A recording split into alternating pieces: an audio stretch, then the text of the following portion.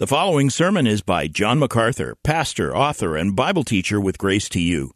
If you've never contacted Grace to You, we want to send you a free booklet by John titled Defeating Discontentment. It gives you 7 practical principles that will help you face setbacks and difficult circumstances and experience contentment even when life turns upside down. Request your free booklet titled Defeating Discontentment by writing to defeating@gty.org. That's defeating@gty.org. This offer is good in North America and Europe through June 2024. And now, unleashing God's truth one verse at a time, here is Grace to You Bible teacher John MacArthur. Well, we find ourselves at the heart of the message of Jesus. Luke chapter 9, we're looking at a paragraph that begins in verse 23 and really runs down to verse 26. We'll see how verse 27 is connected later. These are the words of Jesus that are at the very heart of His gospel. Let me read the text to you. Chapter 9, verse 23. Luke writes, "And He was saying to them all, 'If anyone wishes to come after me, let him deny himself and take up his cross daily and follow me. For whoever wishes to save his life shall lose it. But whoever loses his life for my sake, he is the one who will save it. For what is a man profited if he gains the whole world and loses or forfeits himself? For whoever is ashamed of me and my words, of him will the Son of Man be ashamed when he comes in his glory and the glory of the Father and of the holy angels.'"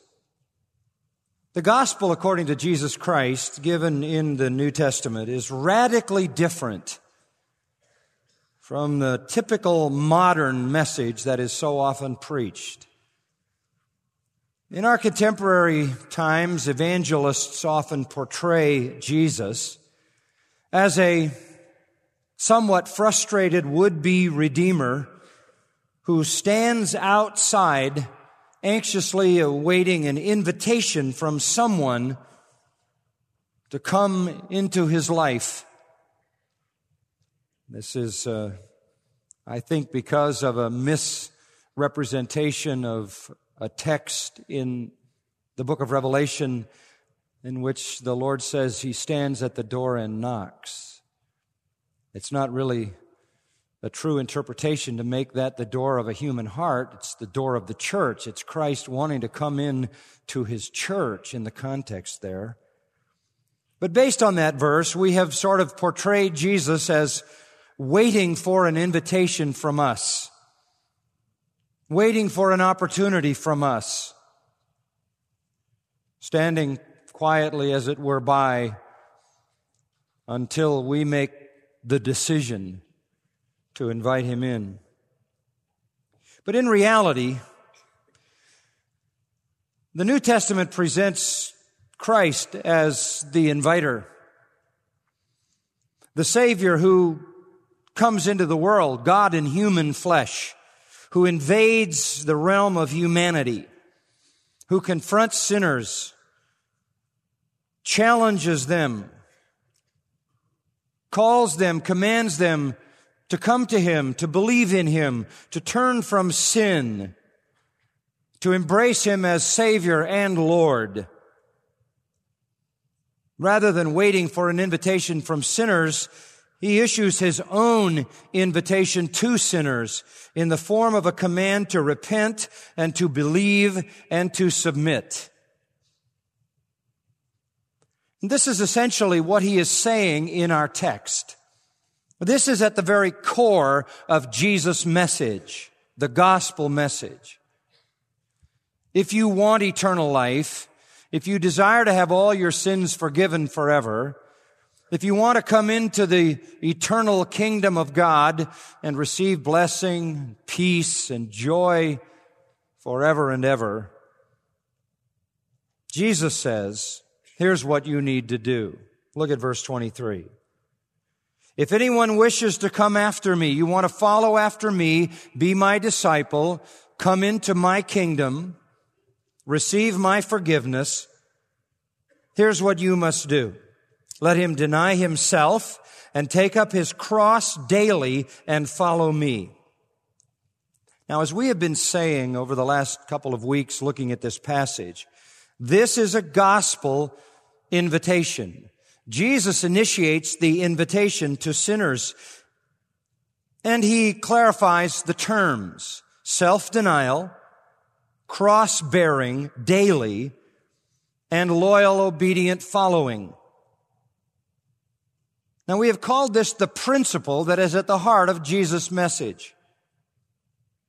And we have learned over the last couple of weeks that coming after Christ, becoming a disciple of Christ, receiving salvation, forgiveness, and eternal life, entering God's kingdom, calls for and demands self-suicide, the death of self, a willingness to embrace suffering, persecution, and maybe execution, which is pictured by the torturous cross, and does require submission.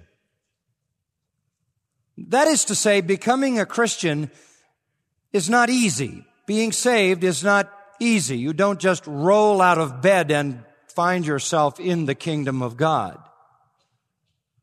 It was said of Matthew in his own gospel, as his story is reported, and he is the writer, that Jesus came by one day and saw him. He was a tax collector, the most despicable of all people in Jewish society, a Jew who had sold his soul to Rome for money. Jesus came along and amazingly said to Matthew, "Follow me." Matthew records his own response. He did that. He walked away from his profession, which he could never return to, since a tax franchise was a very desirable thing by traitorous Jews. And once Matthew abandoned his post, somebody would have been immediately taking his place. He never would have been able to go back. And so he did forsake his career and all that went with it. In fact, when Luke tells the story of Matthew's conversion, Luke adds in chapter 5, verse 28, that he left everything behind. And that's exactly what Jesus is saying. If you're going to come after me, if you want to be one of mine, belong to me, be saved from sin, be in my kingdom, it'll cost you everything. You walk away from everything. And what do we mean by that everything? We're talking about those things that are a part of self. In fact, a good way to understand what that means is to drop down to verse 25. For what is a man profited if he gains the whole world and loses or forfeits himself? This is hyperbole. This is impossible, of course. No one person could literally possess the entire world. But what if you could? What if you could have everything that the world has? What would you have? Well, this is what you'd have according to 1 John 2:15. All that is in the world is the lust of the flesh, the lust of the eyes, and the pride of life. And it's all passing away, and it's all perishing. And if that's what you want, you can't have God. If any man loves the world, the love of the Father is not in him. So what are we talking about when we talk about the world? All that your passions hunger for, all that your eyes covet, and all that your pride demands. What if you got all of it? What if you had every lust fulfilled? Every vision acquired? And every self-aggrandizement available? Every honor won? What would it matter? If you got all of that in time and lost your soul eternally, how much is your soul worth?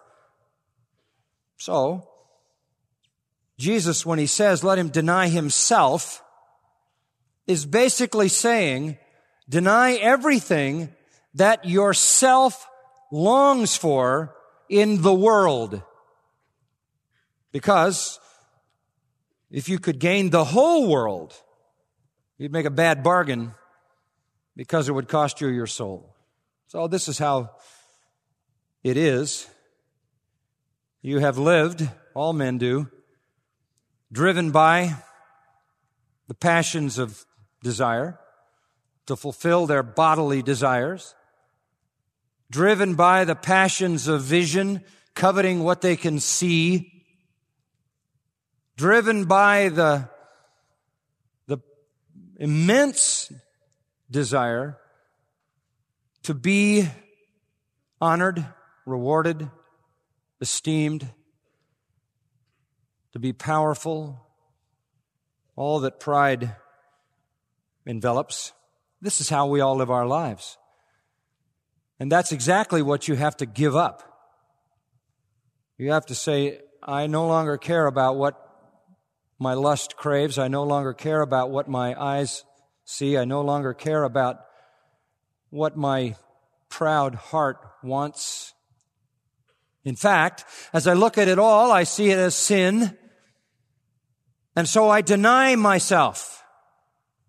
To deny myself is to say no to all of those cravings that are part of the fabric of fallenness. So Jesus says, here's the principle. If you want to come after me, you deny yourself.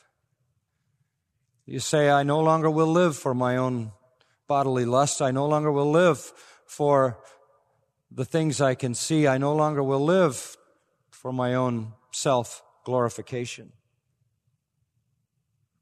And I am willing to deny myself, and if need be, I will even give my life in death on a cross. And I commit myself to follow obediently. That's the gospel of Jesus. That's what He's calling for. It's an attitude of penitence, repentance, brokenness, contrition, poverty of spirit, sense of your own bankruptcy, mourning, meek, sorrowful over your sin. It's the level of desperation that beats in the chest and says, God, be merciful to me, a sinner, that says, in my flesh is no good thing. This is the heart of Jesus' message. And if a sinner is going to come after Jesus into the kingdom, it's going to be in an absolute and total abandonment of himself. And we've been looking at that in the last couple of weeks. Now, this is paradoxical, as verse 24 says, so we've gone from the principle to the paradox. Verse 24 says, whoever wishes to save his life shall lose it. Whoever loses his life for my sake, he's the one who will save it. That's the paradox. In order to gain your life eternally, you have to give your life up. If you hold on to your life, that is, if you hold on to your life in the world and you do not want to give up your lusts and your longings and your desires and your pride, you will forfeit your eternal soul.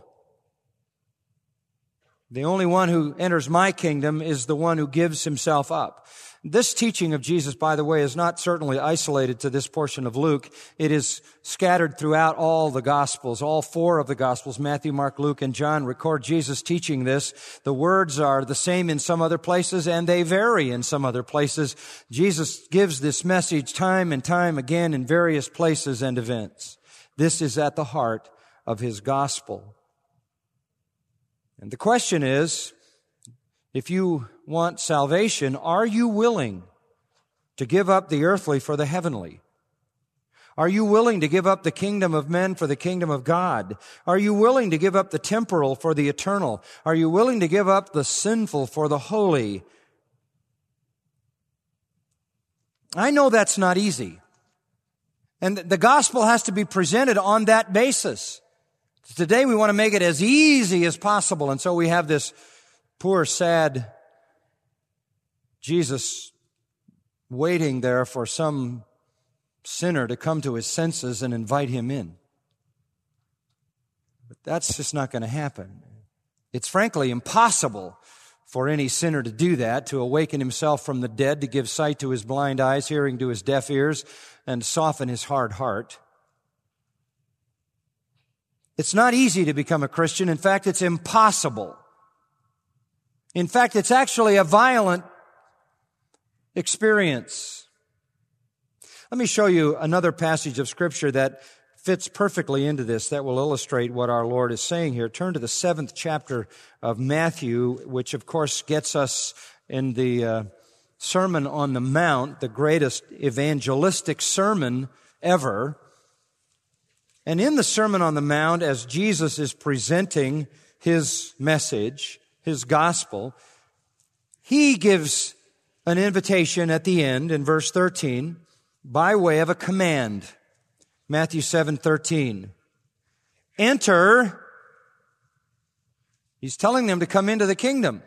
Enter. That's a command. By the narrow gate. For the gate is wide and the way is broad that leads to destruction, and many are those who enter by it. For the gate is small and the way is narrow that leads to life, and few are those who find it. No passage in Scripture more clearly and directly attacks the modern kind of easy believism with more power than this passage. This is not a very encouraging passage for those who think they're forgiven and saved from hell by some casual belief in the facts about Jesus Christ. These closing words of the Sermon on the Mount are pure gospel. They are as pointed an invitation as has ever been issued. And the hearer is faced with a choice. And the choice is not a momentary decision to be forgiven and to go to heaven. The choice is a choice that has eternal implications and lifelong ones as well. Choice is pretty simple. 2 gates. One is wide and one is narrow. 2 roads, one is broad and one is narrow. 2 destinations, one is life, the other is destruction. 2 crowds, one is many and the other is few. Later on in this text, Jesus speaks of 2 trees, one with fruit and one without. 2 builders, one whose building collapses, the other whose building stands, and 2 foundations, one of sand and one of rock. Everything in this passage puts the hearer at the crossroads. You go one of 2 ways, and there are only 2 ways to go. And Jesus tells you which way to go. Enter by the narrow gate. This is a command, this is imperative, this is urgent. Go through that gate. I think there are a lot of people who stand and admire the gate. Well, you say, what is the gate? Well, it's not what is the gate, it's who is the gate. If you want to get on the road to eternal life, there's only one gate, and that gate is whom? Jesus Christ. That's why in John 10:9, He said, I am the door. If anyone enters through me, he shall be saved.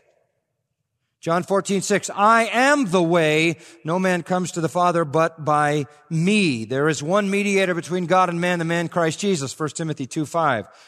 There's no other name under heaven where men can be saved except Jesus. Acts 4:12. This is the gate that is Christ, and this is the only gate that leads to life. You say, well, John, aren't there a lot of other gates? Aren't there as many gates as there are religions? No, there's only one other gate. There's a gate that leads to heaven, and there's a gate that leads to hell. The gate that leads to hell says heaven. It doesn't get there. It's a lie and a deception. There are only 2 gates. You either go the way of Christ or you go the other way. You either go the way of Christ, which is by grace through faith in Christ alone, or you go some other way. It's not talking about comparing Christianity or comparing religion with paganism. It's talking about comparing Christianity with every other religion. There are only 2 religions in the world, just 2. There is the religion of grace alone, which saves, and the religion of works, which damns. Only 2 ways. Only through Christ do you go to life. Only through Christ. There's no salvation in any other than Christ. God saves those who put their trust in Christ by grace alone because of the work of Christ on the cross and in the resurrection.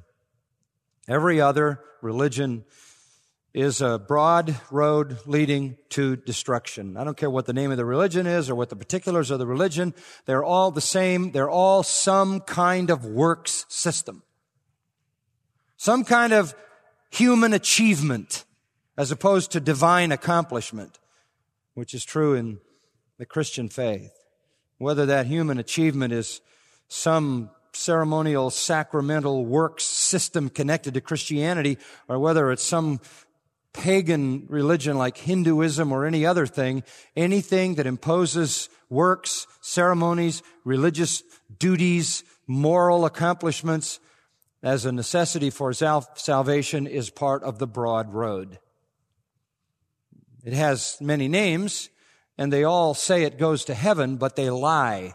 It goes to hell. Anything other than Christianity takes you to hell. And you can't get on the road to heaven unless you go through the gate. And the gate is whom? Jesus Christ. There isn't any other way. If you want to go to heaven, there's one gate.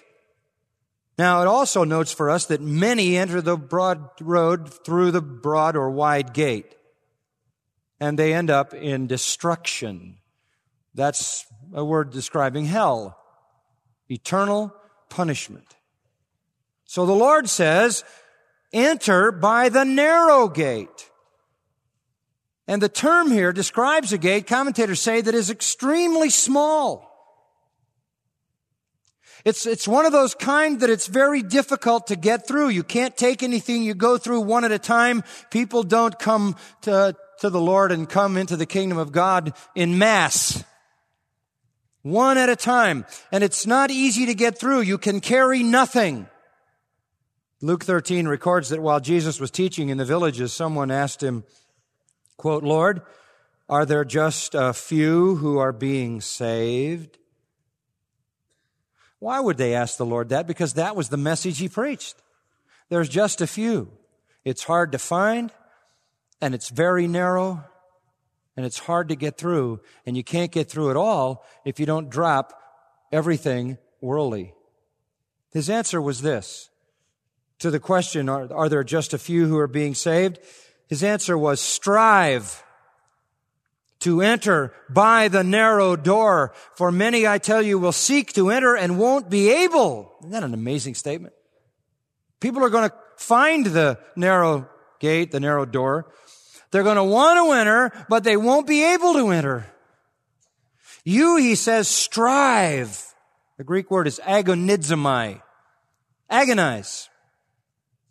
It implies an agonizing, personal, intense struggle. Same word is used in 1 Corinthians 9:25 to describe an athlete battling, struggling to win a victory. It's used in Colossians 4:12 of a man named Epaphras who was laboring fervently even to the point of death. It's used of 1 Timothy 6:12 to describe a soldier who fights the good fight of faith. It's a word about battling and struggling. It's a word that contains violence in it. Jesus is actually saying, you need to come into my kingdom. You need to be on the road to heaven. But it's a violent, self-denying experience to get through that gate. And Jesus even said that in Matthew 11:12. He said, the kingdom of heaven suffers violence, and violent men take it by force. You don't, as I said, roll out of bed and end up in the kingdom of God. It is a violent experience to get through that narrow gate.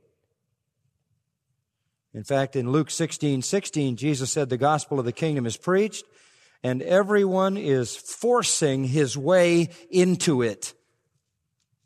Peter says in 1 Peter 4:18, it is with difficulty that the righteous is saved.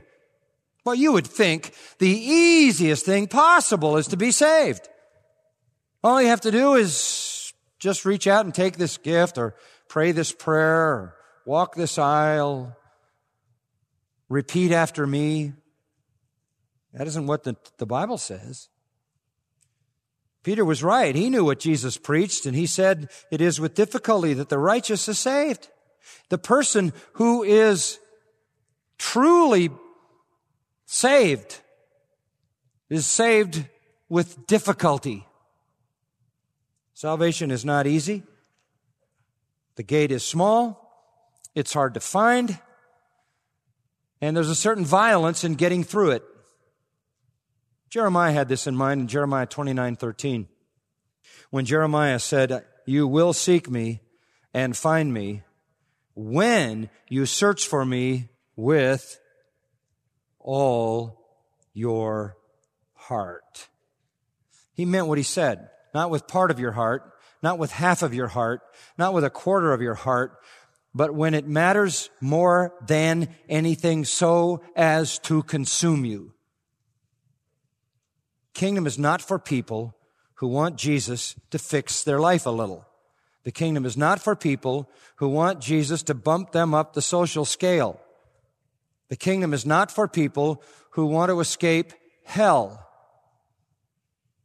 The kingdom is for people who want their life changed, who want to avoid hell, but who have come to the point where they are willing to go through a violent time of conviction and self-hatred, as we saw last time, and penitence and brokenness to the degree that they literally abandon everything for Christ. That's seeking with all your heart. Why is it so hard to become a Christian? Let's go back to our text. It's hard because you have to deny yourself. That's what makes it hard. Self-denial, to the degree of cross-bearing, to the degree of submissive obedience to Christ as Lord. That is hard. That goes against the grain of everything human. As I said earlier, everything in the world, the lust of the flesh, the lust of the eyes, and the pride of life, that's what dominates us. And look at the world around you. What makes people do what they do?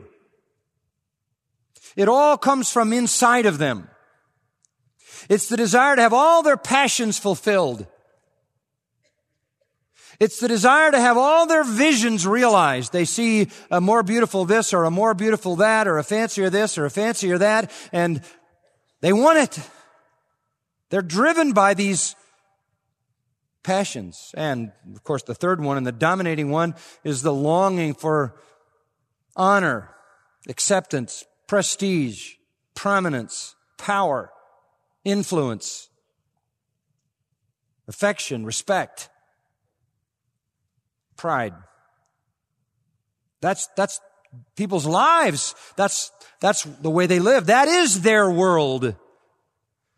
And that's why Jesus said, if you could get all the world delivered to you on those terms, everything you lust for, everything you long for, everything you see, and everything you desire for your own self-glory, if you had it all, it would be a bad bargain if you lost your soul. That's why in verse 24 he says, if you're going to save your life, you have to lose it. If you're going to lose your life, you're going to find it. You're going to save it. So you got to give up everything you are. Literally across the grain of everything you are. That's the violent part of it. Now, the rich young ruler got up to the gate, saw the gate, spoke to the gate. What do I do to receive eternal life? Jesus told him, said, too narrow for me. Took his money bags and split. Took his self-righteousness and split. He wanted what his money could buy. He wanted the desires of his heart fulfilled. He wanted the desire of his eyes fulfilled with his money. And he wasn't about to admit he was a sinner in order to keep his self-righteous pride intact. And so with all of that in hand, he turned and walked away into destruction. He was on a religious road, but it was the broad one. It said heaven, it went to hell. But he could get on that one easily with all his baggage. He could carry the whole world on it. Much more appealing. The broad way is easy to get on. Just join the religion. Plenty of latitude, no limitations, no boundaries, tolerance for everybody. But that's not the gospel that Jesus preached.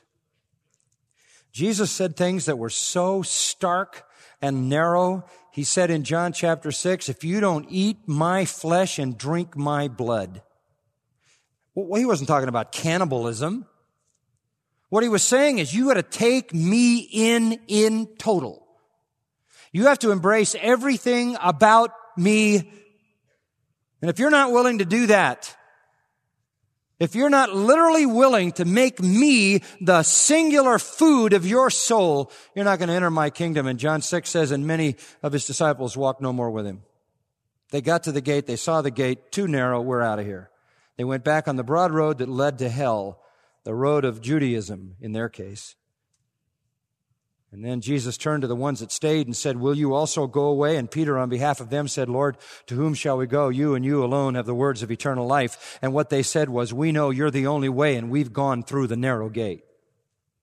Turn to Luke 14 for a minute. In Luke 14, verse 25, here's an incident in the life of Jesus which gives you good insight into his evangelistic technique. Great multitudes are going along with him. He's got this huge mass of humanity following him everywhere. He turned and said to them, now this is an important opportunity. What is he going to say to them? He's going to turn, and in the vernacular, he's going to share himself with them. What's he going to say? Listen to what he said. They're all following. They're all kind of physically following.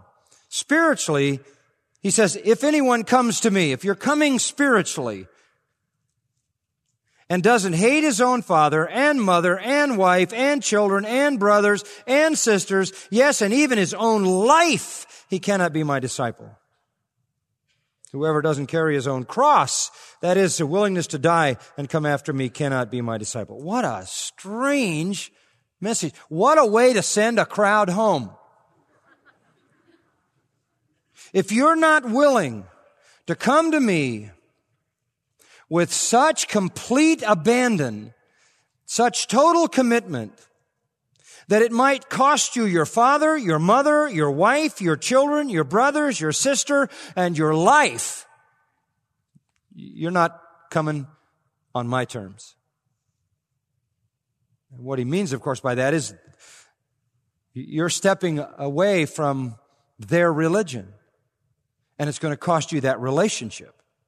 Many people know this, of course. You become a Christian, everybody else in your family who's not a Christian is immediately alienated. It is especially severe if you happen to come out of a family like these people were in steeped in the midst of historic Judaism. Price was high. And so this is another way of Jesus saying, it'll cost you everything. And if you're not willing to pay that price, although he may not require it, if you're not willing to pay it, you're not desperate enough. You don't understand the narrowness. You're coming through without the lust of the flesh, the lust of the eyes, the pride of life, the baggage you've always carried. You're coming through without holding on to all the relationships. You can't drag everybody with you through the narrow gate. You come alone.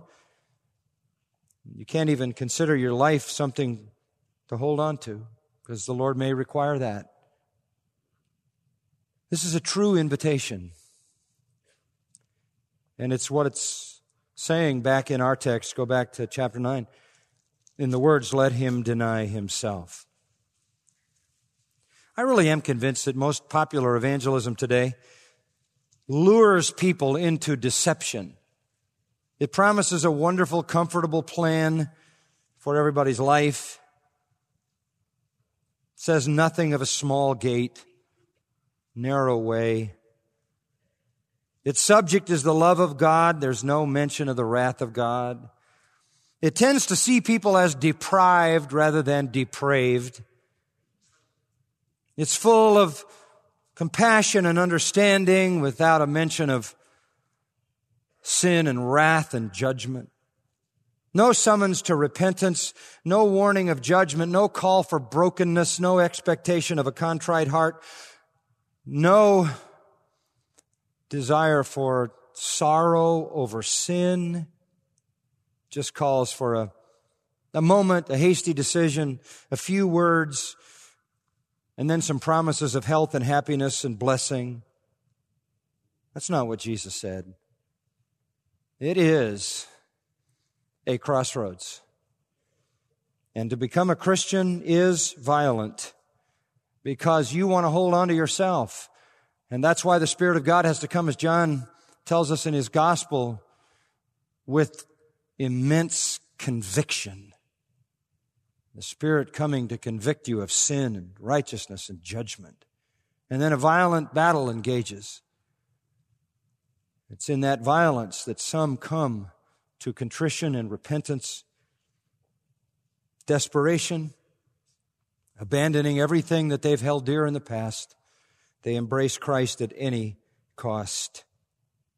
Now, Jesus puts some teeth into his message in the next verse, and we'll just stop at the next verse.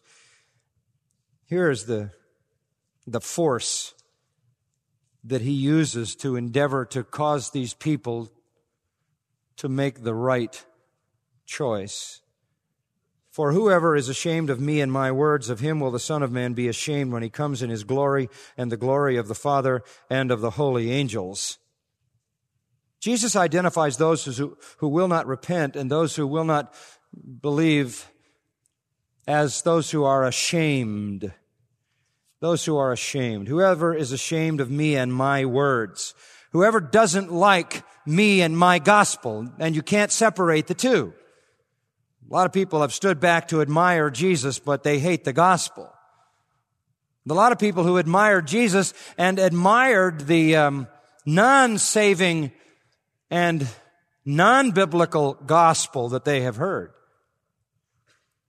But Jesus says, if you're ashamed of, that is, if you reject, if you despise, if you find unacceptable me and my words, then I'm going to find you unacceptable. I'm going to find you shameful. I'm going to find you despised. If you think this gospel is foolish, I'm going to find you foolish. In Matthew 10:32 and 33, Jesus said similarly, if you confess me before men, I'll confess you before my Father who's in heaven. But if you deny me before men, I'll deny you.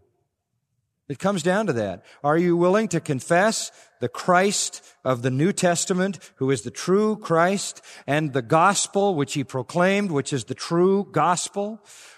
Are you not ashamed of that so that you will openly and publicly confess it? Or are you ashamed of him and his words and consequently deny that he is who he says he is, or that his gospel is the true message? If you are a denier, if you are ashamed of him, if the preaching of the cross is to you foolish, then you are among the perishing. You may admire Jesus. You may say, Lord, Lord, we did many wonderful works in your name. We preached in your name. We cast out demons in your name. But you're going to hear, depart from me, I never knew you, you workers of iniquity. Admiration is not enough. Saying that you appreciate Christ and you serve Christ is not enough. There are many like that. Many. Matthew chapter 7 says, many will say. Many on the broad road are those who have admired Jesus. But they didn't come through the narrow gate. They didn't come with a broken and a contrite heart. They didn't come crushed under the weight of the law of God with a penitent attitude, embracing their true condition as desperate and damning and crying out for salvation from the only source, the Lord Jesus Christ. In the 13th chapter of Luke, because I want you to see that this is often the subject that Jesus addresses, he's passing in verse 22 from one city and village to another, and he's proceeding on his way. And someone said to him, which we noted earlier, Lord, are there just a few who are being saved? And he said to them, strive to enter by the narrow door, For many, I tell you, will seek to enter and will not be able. Once the head of the house gets up and shuts the door, and you begin to stand outside and knock on the door, saying, Lord, open up to us. Then he will answer and say to you, I do not know where you're from. Then you will begin to say, we ate and drank in your presence. Maybe we were there when you fed the 5,000.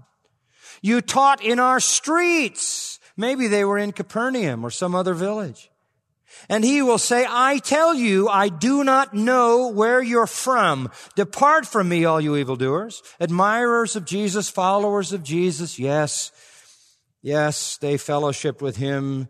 They were there. They listened to him teach in the street. He says, go away from me, you evildoers. There will be weeping, verse 28, gnashing of teeth.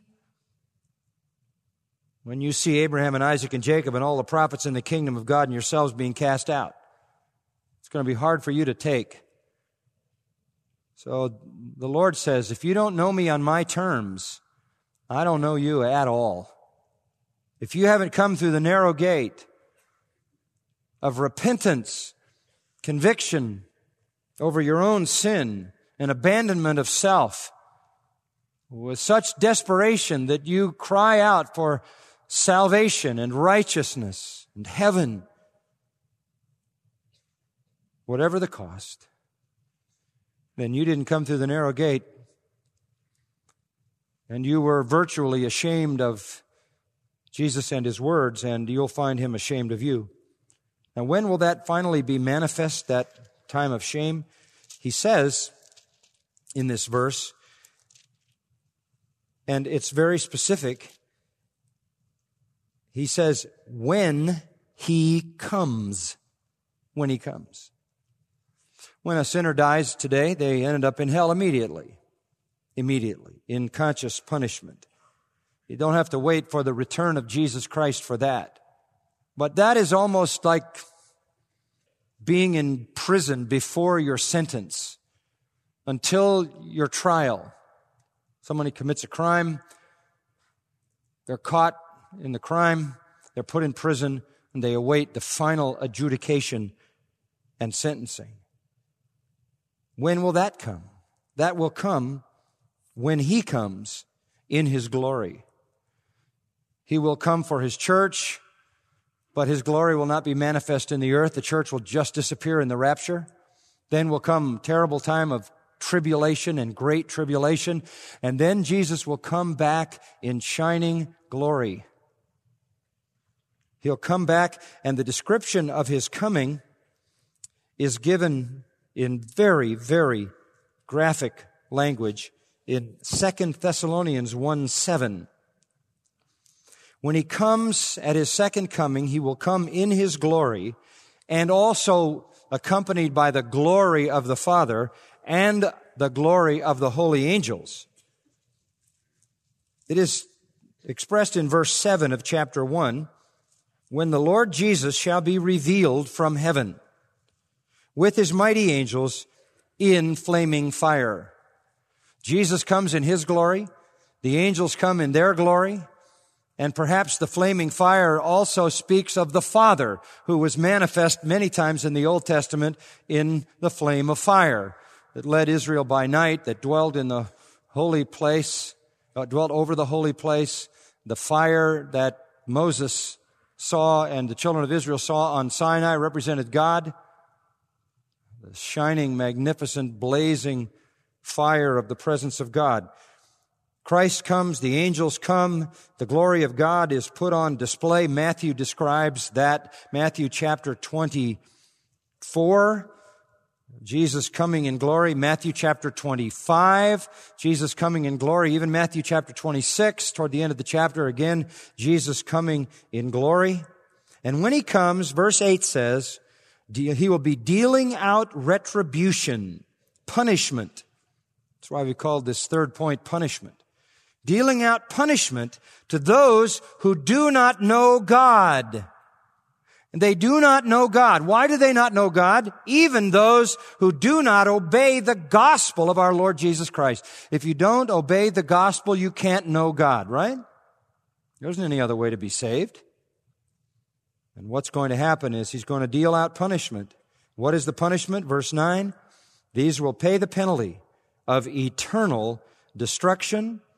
That means they will eternally be undergoing a non-terminal destruction, away from the presence of the Lord and from the glory of His power. They will be sent away from God's presence, where there is eternal weeping and wailing and gnashing of teeth. So when Jesus comes in His glory to earth at the second coming, at the end of human history, as we know, at the end of man's day, there will be the destruction of the ungodly. And they will be sent away into eternal destruction. The Lord then sets up His millennial kingdom, and at the end of the 1,000 years of the kingdom comes the actual final tribunal. Turn to Revelation chapter 20, and I will just have you take a brief look at that. Revelation chapter 20. John, looking into that future at the end of the kingdom, this is the final event in the universe as we know it. I saw a great white throne and Him who sat on it. The moment John sees this, it says, from whose presence earth and heaven fled away. That's the uncreation of the universe. It just disappears, and no place was found for it. It goes out of existence, the entire universe. God will uncreate it faster than He created it. And then there are the dead. Great, small, that means significant, insignificant. They all are brought before the throne. The books were opened, simply identifying the fact that God has a perfect accounting of everything in all our lives. And there was another book opened, the book of life. That's the book in which those who are saved have their names written. The dead were judged from the things written in the books according to their deeds. That's tragic because their deeds are evil. All men. The sea gave up the dead in it. Death and Hades gave up the dead in them. The dead literally come with a resurrected body prepared for eternal pain, and they're brought before this great throne. Every one of them judged by their deeds, because that's all they can be judged by. And judged by your deeds, you're doomed. And death and Hades were thrown into the lake of fire. This is the second death, the lake of fire. And if anyone's name was not found written in the book of life, he was thrown in the lake of fire. The only way to escape the lake of fire is to have your name in the book of life. The name in the book of life doesn't mean you didn't have any deeds of sin. It means your deeds were covered and paid for by the sacrifice of Christ. So when Christ comes in His glory, when He comes in the glory of the Father and the holy angels, you can read about that also in Revelation 19, picturing Him riding out of heaven, as it were on a great white horse, coming to conquer and then destroy. When He comes to deal with the ungodly, to destroy them, to punish them with eternal punishment, to bring them before the final tribunal for their final sentencing, it is at that point that the Lord will manifest that He is ashamed of all those who were ashamed of Him and His gospel. It's a serious, frighteningly serious reality. And understanding what is at stake. What good is it? What benefit? What profit? If you gain the whole world, fulfilling all the lust of the flesh, the lust of the eyes, and the pride of life, if you were to get it all, what would it matter when you lose your eternal soul? Far better to come through the narrow gate. And that's why Jesus says, if you want to be in heaven, if you want to follow me into the kingdom, deny yourself. Take up your cross and follow me. Father, this is the truth as you have presented it on the pages of Holy Scripture. And it calls each of us to examine our destiny Where are we headed? Are we selfishly hugging life, hugging the longings and desires of our own fallen hearts, holding on to our own comforts, riches, opinions, achievements, morality? If we are headed for destruction. Help us, Lord, to be awakened by your Holy Spirit, that we may see ourselves as nothing, as the worst of sinners, beggars, destitute, willing even to die, knowing that if we see ourselves thus and embrace Christ, we will be a prince with God forever. And remind us that only a fool struggles with such a choice. We would not be like those in Jeremiah's day who forsook the fountain of living waters to use broken pots that held no water. Give us the broken heart of true repentance, and then fill us up with your grace. We thank you for the clarity with which your word speaks, that there's no need to misunderstand the gospel. May we be faithful in its proclamation as well. We thank you in Christ's name. Amen. You've been listening to John MacArthur, Bible teacher with Grace to You. For free access to all of John's lessons and a listing of study Bibles and books available for sale, visit Grace to You's website at gty.org.